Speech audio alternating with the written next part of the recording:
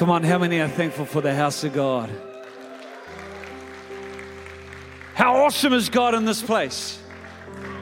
And who would have thought many years ago my family arrived in Auckland, 1986 I think it was. There was 26 people in the church. 6 of them were retired pastors. Me, my 2 brothers and my sister turned up. We were the youth group. The joys of hanging out with your brothers and sister on a Friday night. Yeah. But to think where we've come from now in 14 different countries, 42 locations internationally. On any given Sunday around New Zealand, we run 37 services where people are encountering God. The story of God is continuing. Stories of transformed lives, stories of hope, stories of healing, stories of restoration and reconciliation. Man, I'm so thankful for this house. I'm thankful for what God's done in this house, but I'm also excited because that's laid a platform for our future. We've said we want to build a church that can't be ignored, that everywhere we go, we carry something of God with us. And I love the fact that more and more people are encountering Jesus. In fact, people used to come into church and say, "Oh, this is the best kept secret." I thought, that's not a compliment. That's not a compliment. Our whole role is to get the message of Jesus out there, to be a light on a hill, to shine. We don't want to be a secret. I'm glad today that people are encountering people from Equippers Church who found Jesus. And I just love the fact that as we empower, as we equip people, people on a daily basis are encountering Jesus because of the ministry that is coming from this house. We want to be a church that can't be ignored. We want to be a church that can't be stopped. How many know God entrusts big problems to big-spirited people? Who's got some big problems right now? Anybody got some big problems? You can lift up your hand. Well, here's the encouragement to you. Encouragement to you is that God entrusts big problems to big-spirited people. And I love the fact there's a whole group of big-spirited people in this place. Because as a church, we've got some problems. We're not afraid of problems. Because we serve a God who's bigger than any problem that we face. And so many people are telling God how big their problem is. I love the fact that at Equippers Church, we're telling our problems how big our God is. Come on, our God is bigger, our God is greater, our God is stronger. Come on, if you believe that today, how about giving God a big clap of praise? Come on. And we've got challenges ahead of us, but we want to be a church that can't be ignored, can't be stopped, and can't be explained. That when people look or encounter people from this place, they're going, "Wow, this is different." How do all these people come together? Different backgrounds, different walks, different cultures. But how do they all end up in the same room? And they look back and they'd always go, "Oh, that has to be God." If it can be explained, normally it's of human origins. But the fact of what God's done, what God's done in and amongst us, man, it has to be God. To think that a small group in Auckland could impact nations where we were once one location, we're now 42 locations around the world, is a miracle in motion, and thousands of lives are being impacted for the kingdom. Come on, can we give God a big clap of praise for His house? It's His house. It's His church. And this is Miracle Sunday. And we get the opportunity to take forward what God has promised us. Just this verse in John 21, verse 45, as I was praying for today, I believe this is an encouragement, not just to us as a whole, but maybe to some individuals out there. It says, "Not one of all the Lord's good promises," get this, not one of all the Lord's good promises to Israel failed. Everyone was fulfilled. If you're holding on to a promise now, if you believe God's spoken to an area in your life, you got to get this. Not one of those promises, I believe, is not going to be fulfilled. We're going to see them fulfilled in our lifetime, in our day, as we put our trust in Jesus. But I quickly want to take you to the text for my message today. It's found in 1 Corinthians chapter 12. And this is what I want to unpack. 1 Corinthians chapter 12, verse 12, it says, listen to this, the human body has many parts. It has many parts, but the many parts make up the one whole body. You have many parts, but all those parts make up the one whole body. So it is with the body of Christ. So it is with us. Some of us are Jews, some of us are Gentiles. We're from all different backgrounds. Some of us are slaves, some of us are free. But we have all been baptized into one body by one Spirit, and we all share the same Spirit. If you know Jesus in your heart, we all share the same Spirit. And that Spirit isn't separating us, that Spirit is bringing us together. Verse 14, it says, the body has many different parts, not just one part. If the foot says, I'm not part of the body because I'm not a hand, that does not make it any less part of the body. And if the ear says, I'm not part of the body because I'm not an eye, would that make it any less part of the body? If the whole body were an eye, that would be weird. If the whole body was just one part, that would be really weird. If an eye, how would you hear? Or if the whole body were an ear, how would you smell anything? But our bodies have, what do they have? We have many parts, many parts. How many are thankful for the richness of the body of Christ? We have many parts, and God has put each part just where He wants it. How strange a body would be if it only had one part. Yes, we are many parts, but only one body. An eye can never say to the hand, I don't need you. A head can't say to the feet, I don't need you. In fact, some parts of the body that seem the weakest and least important are actually the most necessary. And the parts we regard as less honorable are those we clothe with the greatest care. So we carefully protect those parts that should not be seen, while the more honorable parts do not require the special care. So God has put the body together such that extra honor and care are given to those parts that have less dignity. This makes for harmony among the members, so all the members care for each other. If one part suffers, all parts suffer with it. And if one part is honored, all parts are glad. All of you together, all of us together, are Christ's body, and each of you is a part of it. I want you to say, turn to your neighbor and say, I'm a part of this. I'm a part of this. I am a part of this. I'm a part of it. You're a part of it. We're all a part of it. I am a part of this. I'm a part though, a significant part, an important part, a special part, but I am just a part. I'm just a part. I'm just an eye. I'm just an ear. I'm just a part of it. I'm not the whole. I'm a part. Get this. We're all a part of this, and none of us the whole, but together we are the whole. Now, I want you to follow me, because one thing we've got to understand in life is that autonomy is critical to life. It's critical to life in God. You know, God entrusts us with certain things, and He puts it under our care. And He gives us authority over things. And one thing we've been given authority over is our own life.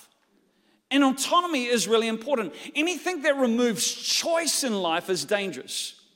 In fact, a lot of institutions, corporations today, they work off the premise of manipulation and control. In fact, what underpins a lot of society today is manipulation and how can we control. And don't worry, I'm not going to get into any big conspiracy theories this morning. But that underpins a lot of what happens in today's world. And I want to say autonomy is foundational to maturity. It's foundational, where you can take responsibility for yourself, for your life. I like what Paul says in the chapter that follows, chapter 13, 1 Corinthians 13, which often gets read out at weddings, but this may not be a part you've read out before. Verse 11, it says, when I was a child, I talked like a child, I thought like a child, and I reasoned like a child. So when I was a child, I talked, I thought, and I reasoned like a child. How many know a lot of people have grown up, but they're still speaking like a child? He says, but when I became a man, I put childhood behind me. For now we see only a reflection as in a mirror, but then we'll see face to face. Now I know what? I know in parts. Then I shall fully, even though even as I am fully known. And he goes on and he says, these three things remain: faith, hope, and love. But what's he saying? I see in part. How many know none of us see the full picture? And it takes a maturity to understand that I'm just a part. I'm not the whole. But how many of you think, I'm a big person now, I see everything, I know everything? No, you don't. In fact, the older you get, the less you know. And autonomy is taking responsibility for your life, but it's realizing I'm just a part, I'm not the whole. I'm a significant part, an important part, but I'm just a part, and I need to reconcile myself and connect myself to the whole picture. One thing I am responsible for is I'm responsible for my attitude. I'm responsible for my life. I'm responsible for my maturity. I'm responsible. As you grow up, you teach children that they're responsible for the decisions that they make. It's amazing how many people today are blaming other things. Well, they made me do it. No, they didn't make you do anything. They made me angry. Well, a little kid blames, Tiger made me do it. And they're pointing to a soft toy in the corner. They made me do it. No, nobody can make you do anything. You choose your attitude. And part of maturity is understanding that you have choices. And part of maturity is understanding the immutable principle of seed time and harvest. And it goes like this: God's not mocked. For whatever a person sows, they will reap. The decisions you make today are going to affect your tomorrow. And that's part of growing up. I may not be in control of what happens to me, but I am responsible for but I can determine my responses to it. I have a choice. Autonomy is realizing I have a choice. I am responsible for my attitude. I'm responsible for the condition of my heart. I've got to look after my heart, because out of my heart, as the Bible says, flows the issues of life. I'm responsible for the seeds that I sow. Not so much the harvest, but I can guarantee a good harvest if I'm sowing good seeds. I'm responsible for what comes out of my mouth. I'm responsible for my time. A lot of people today are complaining how busy they are, but you have no right to complain over what you permit. Come on, you're in control of your diary. If you're too busy, just change it. You have a choice. You can make a decision. You don't need to live under that. I'm responsible also for the opportunities that are presented to me. Too many people today live in a world where they fear failure. I believe as believers, we should actually fear waste more than failure. God's given us time. Listen to what Jesus said, well, the master said to the third person in the parable of the talents who buried their talent. He called them wicked and lazy. I don't know about you, but I don't want to hear those words when I get to eternity. That I just buried the gift that was given to me rather than used it because I was afraid of failure. I want to hear the words, well done, good and faithful servant. And that's, as a church, that's what we're saying. We're never going to die wondering whether God could impact this world. Whether God could use a group of people to change the city. Come on, we're always going to be a group of people who steps out in faith. And often we're said, we're either going to reach our city or close our doors, but we're not going to do anything in between because that's religion. Now you've got to get this. Autonomy in life is really important. While you're a child, you're under the guardianship of your parents. But legally, at the age of 16, you're autonomous. You have a level of autonomy and you grow in your autonomy. Autonomy gives you the freedom to choose. And that's how God operates. He says, choose, you choose. In fact, he said it to the Israelites in Deuteronomy chapter 30. He says, this day I call heaven and earth as a witness against you, that I've set before you life and death, blessing and curses. And then he gives the answer. He says, choose life. Choose life that you and your descendants may live. How many know our decisions don't just affect us? They affect future generations. And the whole message of the gospel in God is what we're going to understand. The whole message is we have the freedom to chart a new course. I like what the prophet Reggie Dabb said. Our past is our history and our future is our destiny. In fact, I've been reading a book called Business Secrets from the Bible. It's written by a rabbi. And secret number 3 in this book is humans alone have the ability to transform themselves. Humans alone have the ability to transform themselves. The reality is an animal is what they are, and they'll always be that, an animal. You know, take a cat, a cow, a camel, and a kangaroo. They'll always be a cat, a cow, a camel, and a kangaroo. That's how they're. But you take a homeless person, and that homeless person can be transformed into a published author and a motivational speaker. So we as humans have the ability to transform. In fact, the Jewish principle is the way I am today has nothing to do with what I'll be tomorrow. The way I am today has nothing to do with what I'll be tomorrow. And when it comes to our future and our destiny, we have the ability to shape our destiny. We have the ability to do something powerful in this place today. I like Joshua, he confronts the children of Israel because they're looking to serve other gods and other things. And Joshua comes to them in Joshua 24, he says, but if serving the Lord seems undesirable to you. It's amazing today that many people, it's like, serving God? No, I don't want to do that.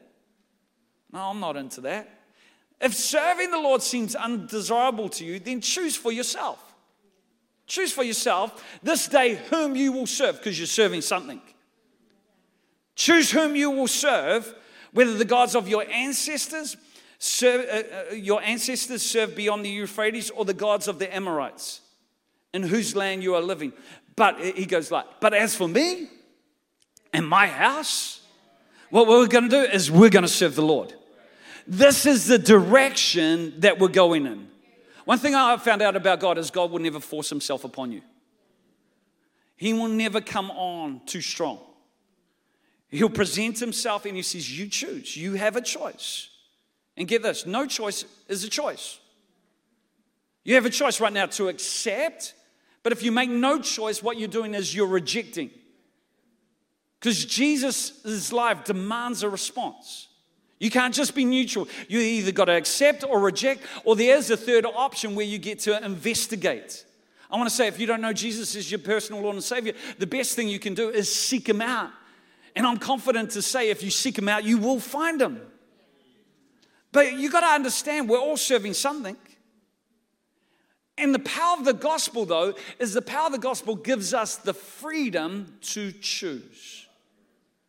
Before we knew Jesus, each and every one of us were slaves to sin. That ruled us. So some of us were bound and we didn't even know we're bound. We're bound to insecurity. We're ruled by what other people think. We're always trying to appease the opinions of man. Some of us right now, we know Jesus, but we're still bound. We're bound by money. And in fact, money determines what we do and what we don't do. Rather than vision and obedience, that's making choices for us. We don't make the choices. How much money in our bank account makes the choices. I'm glad as a church, we've never determined our vision by how much money we do or we don't have. If we did that, we wouldn't have churches in Europe. We wouldn't be impacting the Philippines. We wouldn't be impacting India.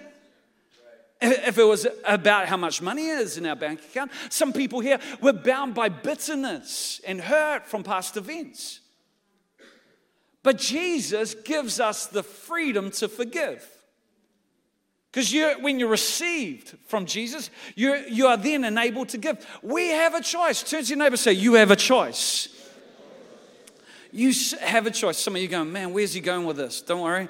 He knows where he's going.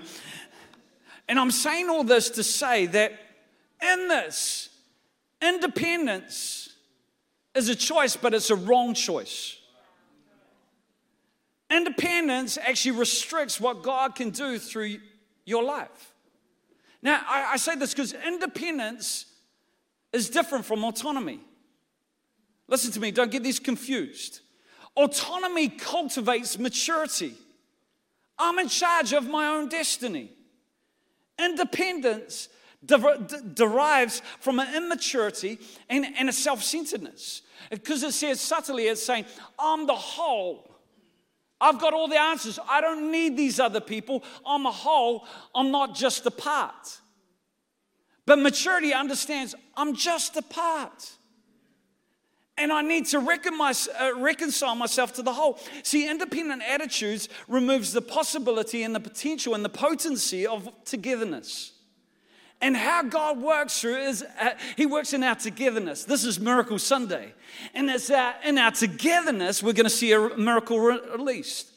Just quickly, I want to identify just 3 independent attitudes. You ready for this? 3 independent attitudes. The first attitude is the decisions I make just affect me and my world. I'll live how I want to live. It's my life. I'll do with it what I want. Correct. You have the freedom to choose. But what a lot of people don't realize is that our choices affect others. My story is not separate from your story. We have both pages and novels. We're pages and that people are writing on our heart.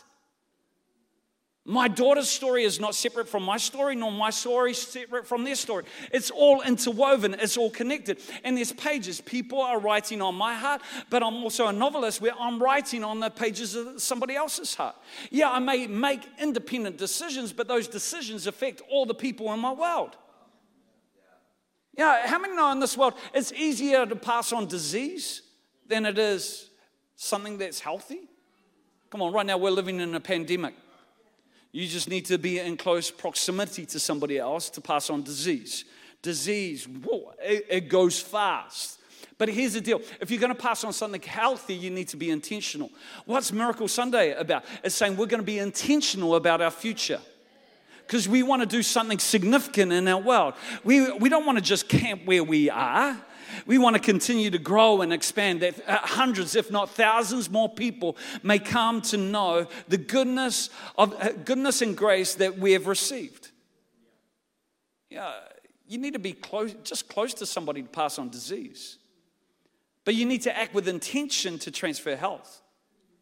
And we're transferring something all the time. In fact, how Kathy and I fight. Yeah, we fight from time to time. We have arguments. But how many know that affects how my kids now perceive marriage? Yes, my life, but my life affects the people around us. And that's why we're saying as a church, let's be intentional when it comes to our impact in the world. Independence says, well, the decisions I make just affect me and my world. It's my life. I'll do whatever I want. You've got the freedom to choose. But your life is not just about you. The second thing, attitude with independence is, if it doesn't benefit me and my world, it doesn't matter. If it doesn't benefit me and my world, it doesn't matter. How many know going through a whole lot of photos, you skip the ones you're not in, but you pause on the one that you're in. And if you look good in the photo, it's a good photo. Forget about everyone else. Or a team has been read out. You've been selected for a team. You're listening in. You're not listening to every other name, but you're tuned into your name. So many people, when it comes to church, it's about my part. And if it doesn't affect my part, it doesn't matter. It's all about me, my part. And we don't see the whole. What independence does is independence reproduces small thinking. And there's a lot of people who come to church just because I have need, and as long as I got need, I'm in church. But the moment I don't have need, church is not as critical, it's not as vital. A lot of people wouldn't be in church today if they didn't have enough need to keep them in church. And their life is focused about their need. Often we've said at Equippers Church, what we're doing is we're drawing a big circle. And what we're doing is, hey, let's draw a big enough circle that we can include the multitudes, the masses. One story I love in the Bible, it's found in all 4 Gospels, is the feeding of the 5,000. And the context of that story was the disciples had been so busy that they hadn't had a chance to eat. Man, that's busy because most of us prioritize food. They get in a boat to go and get some alone time with Jesus, only to be surrounded by a crowd when they get to the other side. Jesus has compassion on the crowd, and he starts teaching the crowd. It's getting late in the day, and one of the disciples say, hey, we need to send the people away because they're hungry, and they need to go into the villages to get something to eat. How many know it wasn't about the crowd's hunger? Remember, they had been so busy that they hadn't had a chance to eat. I've asked this question before, and I found it applies to a lot of us. How many have ever blamed their children for something they're feeling? It's like, I need to take the kids home. They're really hungry. but really you're the one who's really hungry. Oh, the kids, man, they're so grumpy and tired, but you're the tired and grumpy one, but you're just using the kids. Yeah, what were the disciples about to do? They were about to send away a miracle. I wonder how many people send away a miracle, send away the multitudes because their life is about their need. In fact, their life isn't even a circle, it's just an outline of their own body. Now, the only place you normally find that is at a crash scene, which means somebody's dead. And do you know there's a lot of dead Christians around because their life's all about their need? And we're going to make sure that we don't send away a miracle, that we draw a big enough circle that includes the family members who don't know Jesus, our community, our city. Come on, let's give God a big clap of praise, because that's what Miracle Sunday is all about. We're drawing a big enough circle that it's including the people in our world who don't know Jesus. The fact that you're sitting here today is because somebody drew a big enough circle that it included you. You know, many people, I got a need. No, you got to look beyond your need. And I believe if you respond to God and you present what you have to God, it's then and there He's able to multiply it. But so many people, well, if it doesn't benefit me and my world, I'm going to dismiss it. It's not, this is, those church leaders think. No, this is us. I'm a part, significant part, important part, not the whole. And I need to attach myself to other people so that we can make a difference. Third attitude is, how can I get the benefits of the whole without the cost? I want to be part of this deal, but I don't really want to fully buy in. I want the promised land, but I don't want to change. I want the benefits of this, but not the responsibility. I want to have access to what it means to be part of the team, but I only want to play on the weekends. I don't want to turn up to practices. Yeah, I reckon in a lot of ways, good sports teams get this better than the church. I mean, no, you don't turn up to practice, you don't play on the weekend. Yeah. I want to play on the weekends, but if I'm injured, I won't even show up to the game and support the team. Because I'm not involved. It doesn't matter. I'll wear the uniform, but I won't pay the price of it. I want the milk and the honey of the promised land, but I want it in the delivery method of manna. I want it to arrive just outside my door. That's why a lot of people are living in the wilderness, because they don't understand that the promised land is a land of responsibility. It's a land. In the wilderness, things arrived outside the tent door. But in the promised land, they had to go out and get what they needed. See, what an independent attitude does is it isolates its behavior from everybody else. In fact, Proverbs 18 verse 1 puts it well. He who isolates himself seeks his own desire. Or the person who isolates himself is selfish. It's like, well, it's different for me. I have a different standard. Question, big question. Question today.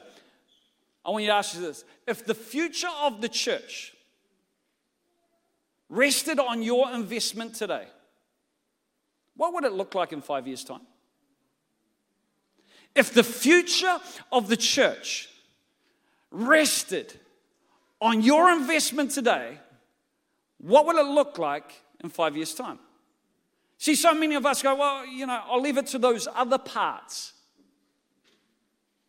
I'll leave it to somebody else. No, but if everybody did what you did, where would we be? Would people come to know Jesus? A lot of people, I'll leave it to somebody else. I want the benefits of, I'm part of a church that changes the world, but I'm not prepared to take the responsibility. I've got the vision, but I'm not prepared to wear the restraints. And what we've got to ask ourselves, am I playing my part? Am I doing my share? Because the overall price never changed. Here's the deal. It costs money to plant churches in Fiji. And I'm glad our church has responded. It costs money to help people. Do you know what immaturity does? Immaturity doesn't understand full costs. That's why your kids leave the lights on. You never go around the house switching them off. Because they don't pay the power bill. They just think that God, the house gets hit by lightning and there's electricity for 3 months. It's like they don't understand that you have to pay rates. Immaturity doesn't understand full cost. It doesn't understand, oh, wow, we're making an impact in Fiji. Yeah, but that costs, and somebody's had to give to that. Yeah, I'm glad that we could respond to a need in India. Right now with COVID, there's a serious need in India. A big country with a lot of people. And our team in India, our church, is engaged with that need. And right now we'll put an appeal out to all our Equippers churches. Come on, we can make a difference here. We can make it, in fact, we're believing to impact 12,000 families. 12,000 families. And for $14, we can provide for our family for 1 month. One month. That's what we can do. And I love the fact, get this, we're taking up a miracle offering here in Auckland. It used to be one location, but now we've got 42 locations around the world doing the same thing. There's been exponential growth in that, and we're responding to this need. And this is just one, just happened this week, where we're saying, man, we could impact 12,000 families with $14 and feed that family for a month. In fact, some of the pictures are going up on the screen as to how we're doing that. But how's that happening? It's by people saying, man, I'm going to do my part. I'm not going to leave it to somebody else. I'm going to step up and do this. See, what you got to understand is destinies are never found on discount. Some of you, you've heard from God, you've got a vision from God, but you're waiting for a sale. You don't find your destiny at Briscoe's. They've always got a sale. Come on, you got to come to the cross. You got to lay it all down. And what we're doing is we're saying, all we have is yours, God. And I'm born for kingdom purpose. I'm just a part, but I need to reconcile my part to the whole. See, the attitude of independence goes, well, how little can I get away with? What can I do that's not going to affect my lifestyle that much? Yeah, I want to be involved, but I want to do the minimum. Rather than engaging faith, I'm asking people when it comes to miracle offering to engage faith. Faith. Because that's how we're going to see the change that this world needs. Here's the deal. You're free to attempt whatever you want. But you've got to know that each and every one of us are fighting forces that are larger than ourselves. Some of you are trying to win the game by yourself.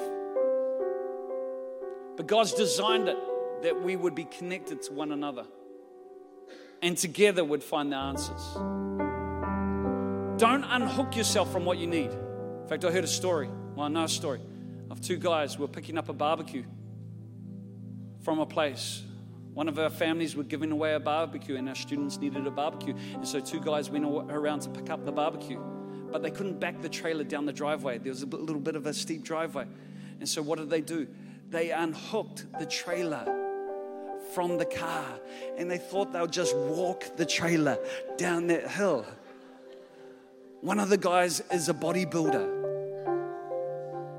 But he wasn't strong enough to hold the trailer because there's this thing called momentum. And that came into play. And eventually he let it go. And this house had just been renovated. And it went down the driveway and smashed into this newly renovated house. Because they thought they could do it by themselves. Don't unhook your life.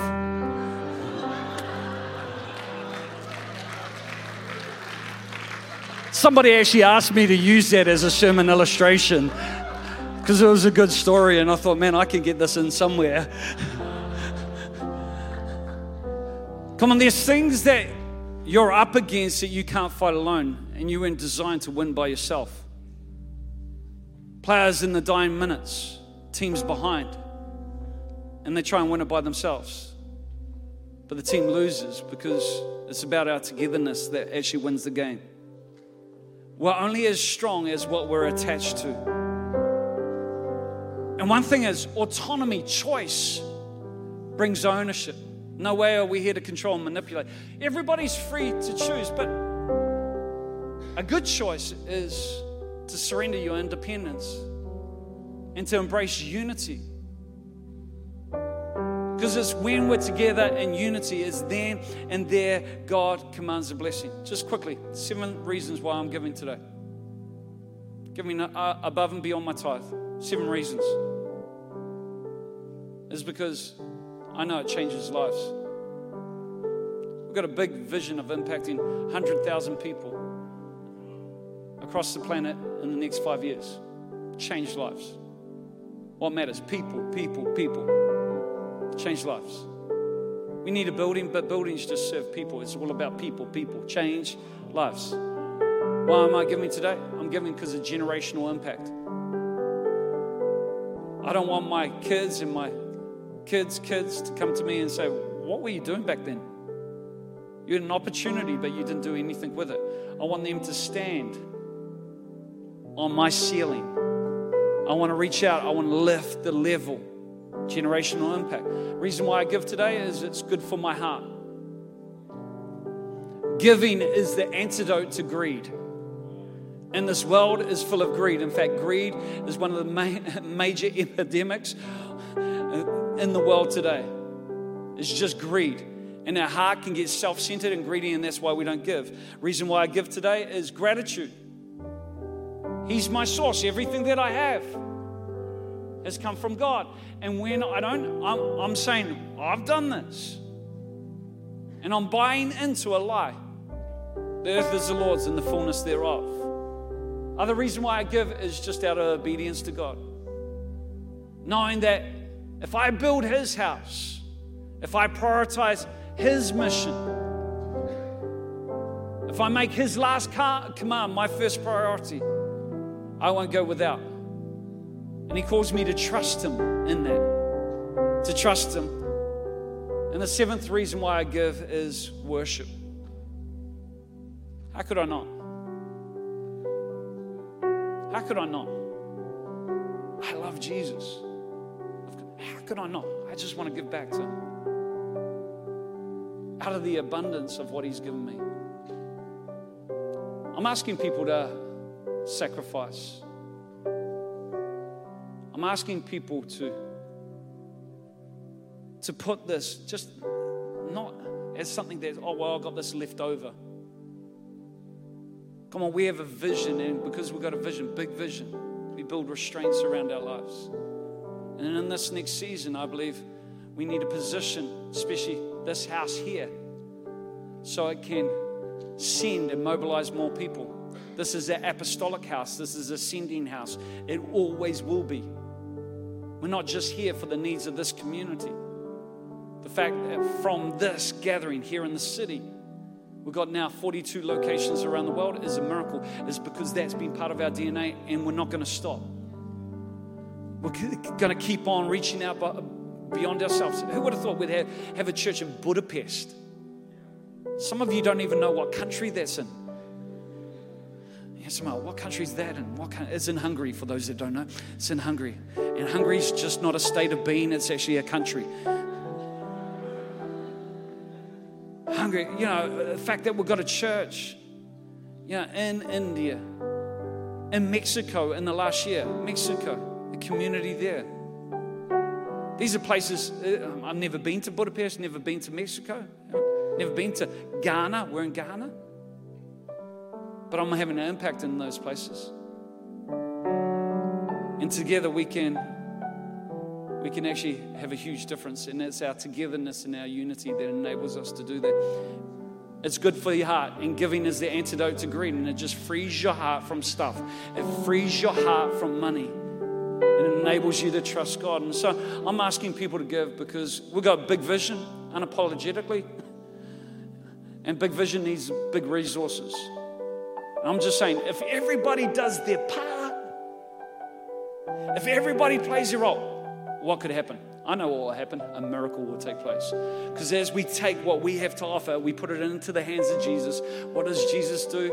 Just like the 5 loaves and 2 fish, he multiplies it to feed a multitude. And we want to be in a place where everyone eats. Nobody goes without. Where we can meet the needs of the people around us. And that we can see the kingdom of God go forward. In Jesus' name.